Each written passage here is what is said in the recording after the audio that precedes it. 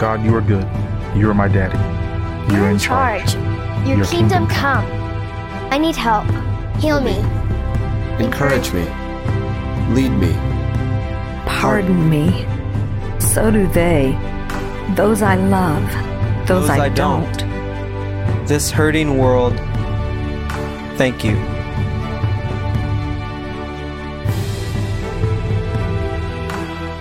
Welcome to Your Best 10 Minutes, a series of lessons on prayer for those who struggle to pray, or puzzled by prayer, or confused by prayer, who've tried to pray but failed, who want to pray but don't know where to start. We've condensed all the prayers of the Bible down to a simple, portable, pocket-sized prayer. You can take it with you. And my suggestion is simply this. You spend a few minutes every day with this prayer, maybe just 10 minutes. I believe you'll tap into an aquifer of power you didn't know existed. It's a portable prayer. It reads just like this. If you're going to say it out loud with me. God, you are good. I need help. So do they. Thank you.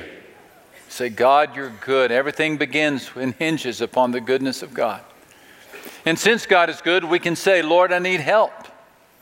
Heal me, encourage me, lead me, and pardon me.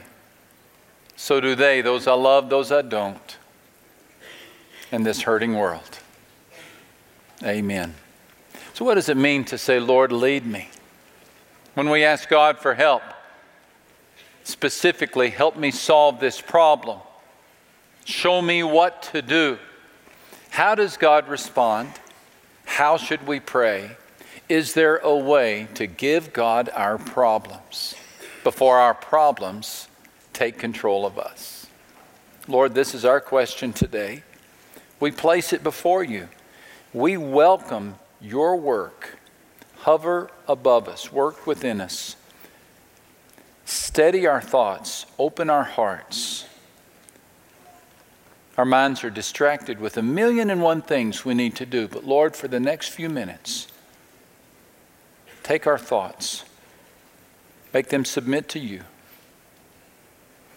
Devil, any force of power, any evil, any malevolent force, you must leave. This is the house of God. These are the children of God. And they have come to hear from God and not you, so you leave. Lord Jesus, please now take authority. Please speak to our hearts. Forgive the sins of the one who speaks, for they are many. Grant that we might see Jesus and just Jesus. Through Christ we pray. And all the church said? Amen. There is a phrase that strikes fear in the heart of every parent. You want to see a daddy's face ashen? You want to see a mommy tremble, stammer, and stutter? Then you stand close enough to them as they look at the gift that they just purchased for their son or daughter and see written on the box of that gift 3 words: some assembly required. I tell you, it'll strike fear in the heart of the most courageous mom or dad, because they know that although they just wanted to give their child a gift, all of a sudden they have a lifelong project because the pieces never fit.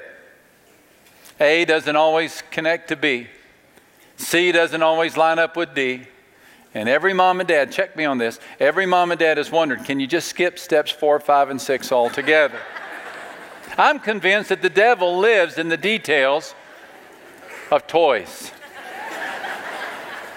And that whatever the workplace is where mom and dad are trying to assemble that toy, little tiny minions from hell are released into the workplace. And they snatch the screws and the bolts and the brackets. And somewhere in hell right now, there's this big warehouse full of snatched brackets and screws. Pieces don't always fit. Some assembly required. That's true when you buy a gift for your kid, but you know what? That's true in life. I'm wondering if on marriage licenses there ought to be 3 words: some assembly required.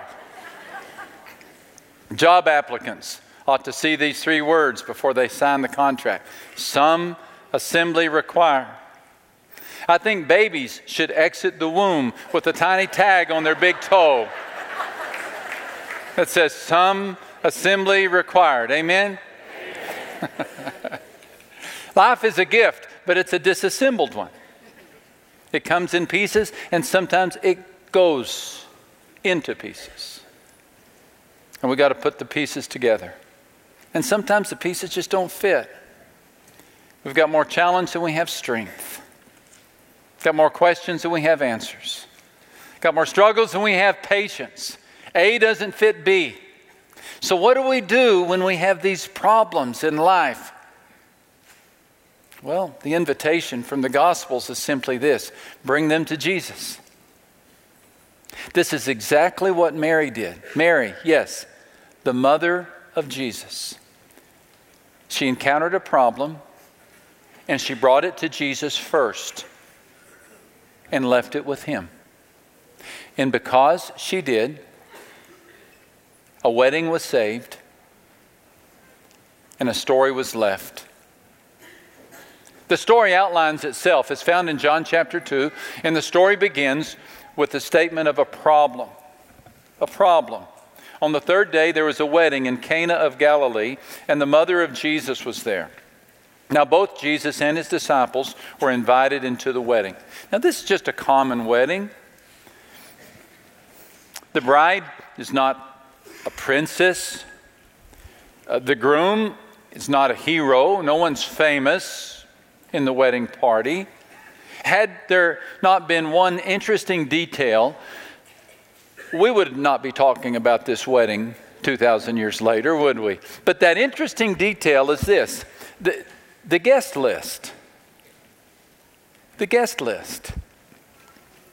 When the parents and the couple about to be married sat down and made the guest list, they wrote Benjamin's name on it, their friend from Cana. They wrote Saul's name on it, their friend from Jerusalem. And somewhere down the list, somebody wrote this name: Jesus of Nazareth. Jesus was only 9 miles away from Cana. We don't know if Jesus was a family member of the wedding party, maybe a cousin, or maybe just a close friend. We do not know. But we do know this: they invited Jesus to the wedding. And since Jesus always goes where he's invited, he and his disciples showed up at the wedding. Maybe that's why they ran out of wine. Maybe Jesus wasn't supposed to bring all those guys. But for whatever reason, the wedding party ran out of wine. Someone underestimated the size of the crowd, or the appetite of the guests, or the depth of the wine vats. As a result, there was this problem. There was a wedding with no wine. Or in your case, there's a payment due with no money. Or there's a problem with no solution. Or there's an argument on your team and no willingness to solve it. Life has a tendency to run out of what we need. The wedding ran out of wine, and so there was a problem. Enter stage right Mary, the mother of Jesus. For my nickel, she appears too seldom in Scripture. Who knew Jesus more than Mary and better than Mary? She carried him in her womb, for crying out loud. She breastfed him. She watched him learn to walk. He ate at her table. Who knew Jesus more than Mary? So when Mary speaks up, we perk up. She's the ultimate authority on Jesus. And so, when Mary prays, we listen. Because the way she dealt with the problem was with a prayer. Two interesting thoughts. One, this is the first prayer to Jesus recorded in Scripture. The first prayer to Jesus recorded in Scripture. Of all the zillions that have followed, Mary, the mother of Jesus, offered the first. And this is the only prayer we ever read from the lips of Mary to Jesus. And so here it is. The mother of Jesus said to him, they have no wine. That's it. She just took the problem, took it straight to Jesus. Before she took it to the master of the wedding, before she took it to the bride or to the groom, before she did anything else, she took the problem, I have a problem, and she took it and she walked into the presence of Jesus and she put it in front of him. Here it is, 4 words, they have no wine. How simple, how unadorned. She did so respectfully. She wasn't bossy. She didn't say, they have no more wine. Now here's what I want you to do, Jesus. I want you to go down to the corner, and there's a grape grove there. I know the grapes aren't ready, but I've seen what you can do. Accelerate the harvest. Make some grapes. Get some wine. Get it here fast. She didn't try to fix the problem. She wasn't bossy, nor was she critical. Jesus, I don't know what this world is coming to. I mean, who is it? They can't plant enough wine. It's just, the world is going off the deep end. What's going to happen next? We're going to have a war. It's going to be disastrous. She didn't overreact. They have no wine. She didn't blame the guests. She didn't say, these people just drive me crazy. If only they would have asked me first, I could have told them. And interestingly, she didn't blame Jesus. She didn't say, if you were really who you say you are, we wouldn't have this problem. I don't believe you exist.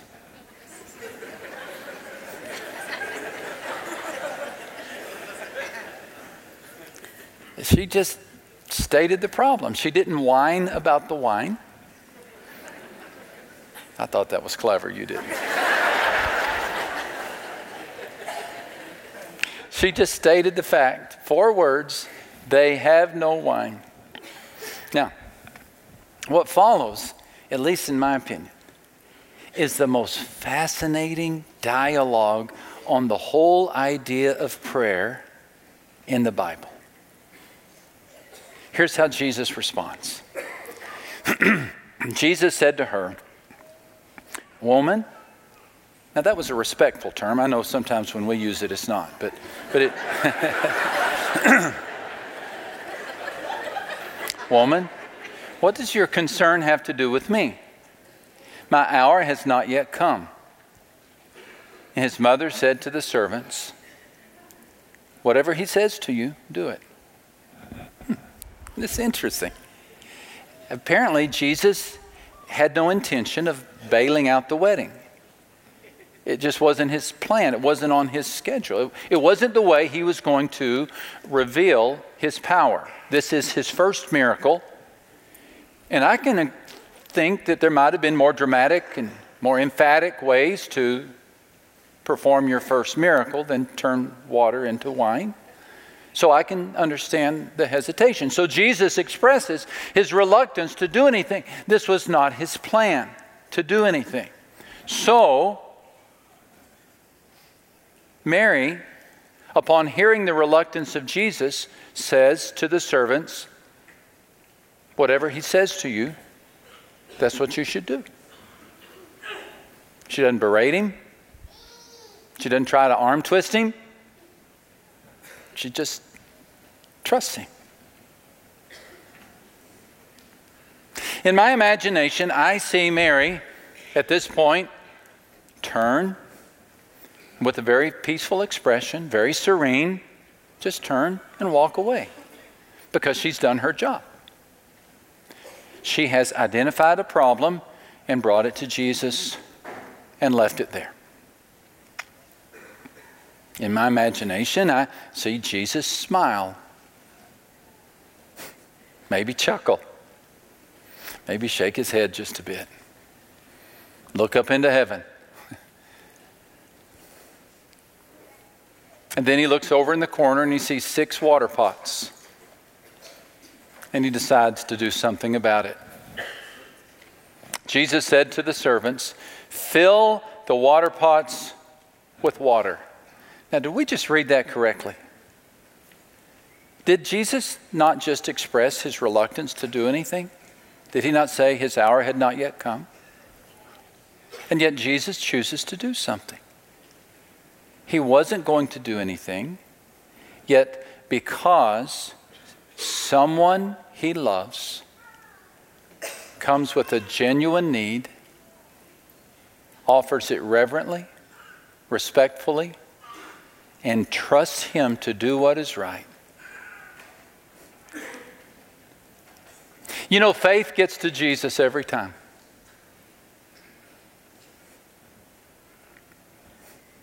And this time it got to Jesus. And he actually altered his plan because of the genuine prayer of Mary.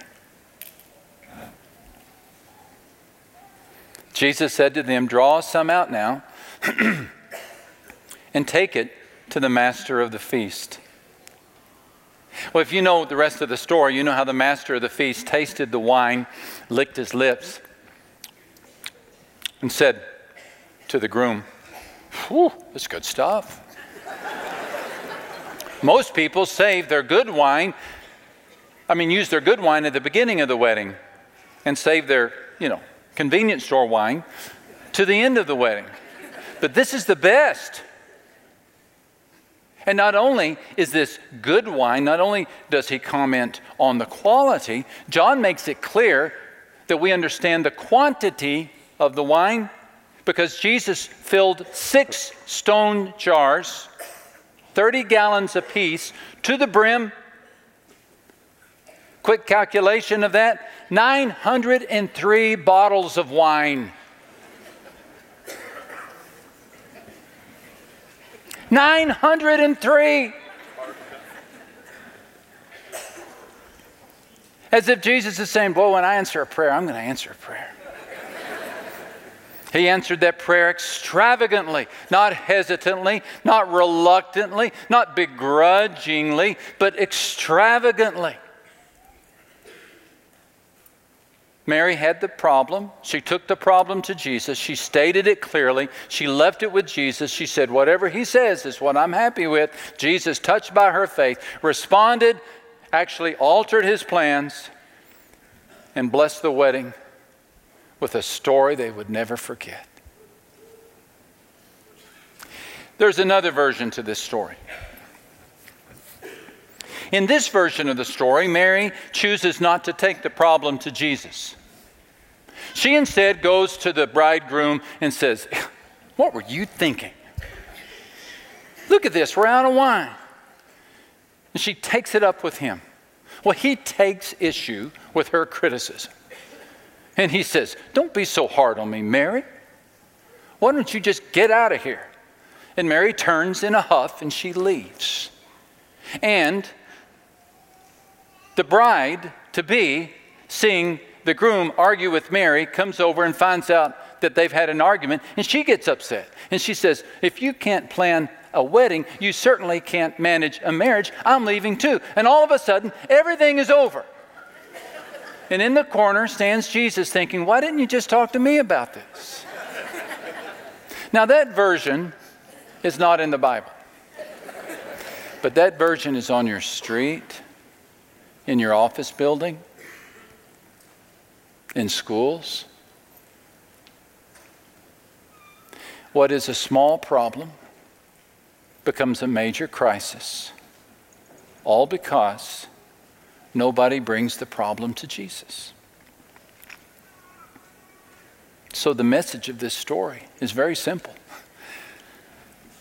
Take your problem to Christ. Take it to him. Before you do anything else, take your problems to Jesus. Don't take your problems to the nightclub.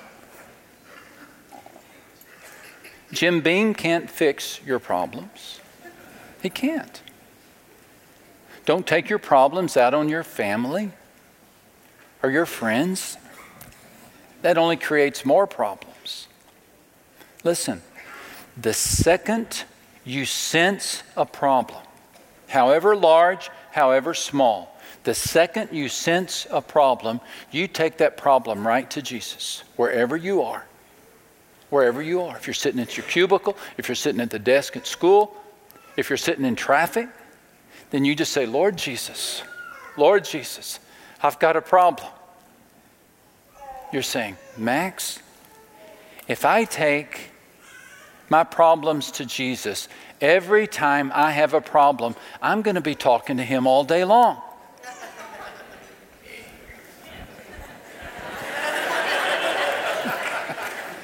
Isn't that the point? Scripture says don't worry about anything. Instead, what? Pray about everything. Tell God your needs. And don't forget to thank him for his answers. Could it be any simpler? If you do this, you will experience God's peace, which is far more wonderful than the human mind can understand. And his peace will keep your thoughts and your hearts quiet and at rest as you trust in Christ Jesus. I'm suggesting that every single one of us could state this phrase more than we do, and that is, Lord, lead me. Show me what to do. Jesus, I have a problem. State it simply. Present it in faith, leave it with him, and say whatever you say. Dr. Helen Roseveare learned a lesson about taking problems to Jesus. For 20 years, Dr. Helen Roseveare was a missionary in the Congo. And she served at an orphanage and at a clinic. During the 4th year of her 2-decade service in the Congo, she had a young mother die in childbirth. The death in and of itself was tragic.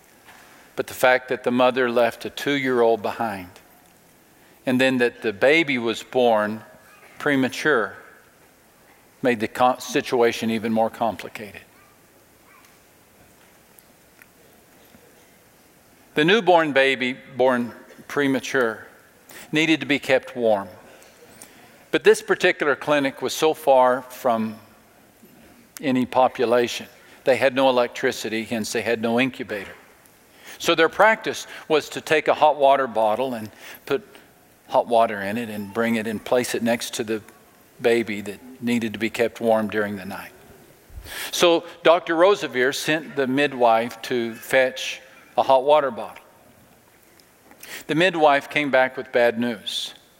The hot water bottle burst when she attempted to fill it with hot water. And even worse, that was the last hot water bottle. But it was late at night. They didn't have any other solutions. In fact, she didn't know what the solution would be. They were so separated from any population. But she instructed the midwife to sleep next to the baby to keep the baby warm, and they would look for a solution the next day. The next day, as was the practice of the clinic and orphanage, they had prayer time mid-morning with the orphans. Dr. Roseveare expressed the problem to the children. She told the children about the baby that was born premature and about the baby's 2-year-old sister who did not have a mommy anymore. And they began to pray. And during the prayer, a 10-year-old girl stood up and interrupted the prayer with her prayer. And her prayer, according to Dr. Roseveare, sounded like this: Please, God, send us a water bottle. It'll be no good to send it tomorrow, as by then the baby will be dead. So please send it this afternoon. While you are at it, would you please send a doll for the little girl's sister so she'll know you really love her? Well, the doctor was stunned because, as I mentioned, by this point she has served at the clinic for 4 years. During her 4 years, they have yet to receive one parcel delivery. Not one package. The only way this prayer could be answered would be for a package to be delivered. And she had yet to receive one package in 4 years. They were in such a remote outpost of the jungle. Even if a package came, who in the world would put a hot water bottle in it? They were on the equator, for crying out loud. Well, someone did. Later that afternoon, a 22-pound package was delivered to the door. As she called for the children, the doctor's eyes began to fill with tears, thinking, could it be? She removed the string and the wrapping and opened it up. And with the orphans watching, she extracted the gifts: jerseys, raisins, sultanas, and wouldn't you know, a brand new hot water bottle. Next to the hot water bottle, anyone want to guess? A doll for the little girl. That package had been shipped 5 months earlier from a Sunday school class in the United States. God answered the prayer before the prayer was even offered. And Dr. Roosevelt learned a lesson she never forgot. And that is the lesson of immediately taking problems to Jesus Christ. You've got problems. Life comes with problems. Sometimes the pieces don't fit. Sometimes wine runs out. Sometimes the hot water bottle bursts.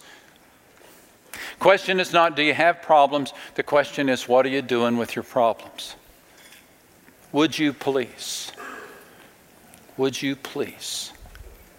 give your problems to Jesus? Just give them to Him. State them simply, present them faithfully, and entrust Him reverently. Whatever you say, Jesus, that's what I want. My hunch is you'll be drinking from the wine of His provision before you know it. Lord, this is our prayer. Would you teach us to trust you more, to give to you our problems, for we tend to carry them ourselves. Today, we're wanting to learn more about just giving these problems to you before they tear us apart. We pray this in the name of Jesus Christ. And all the church said,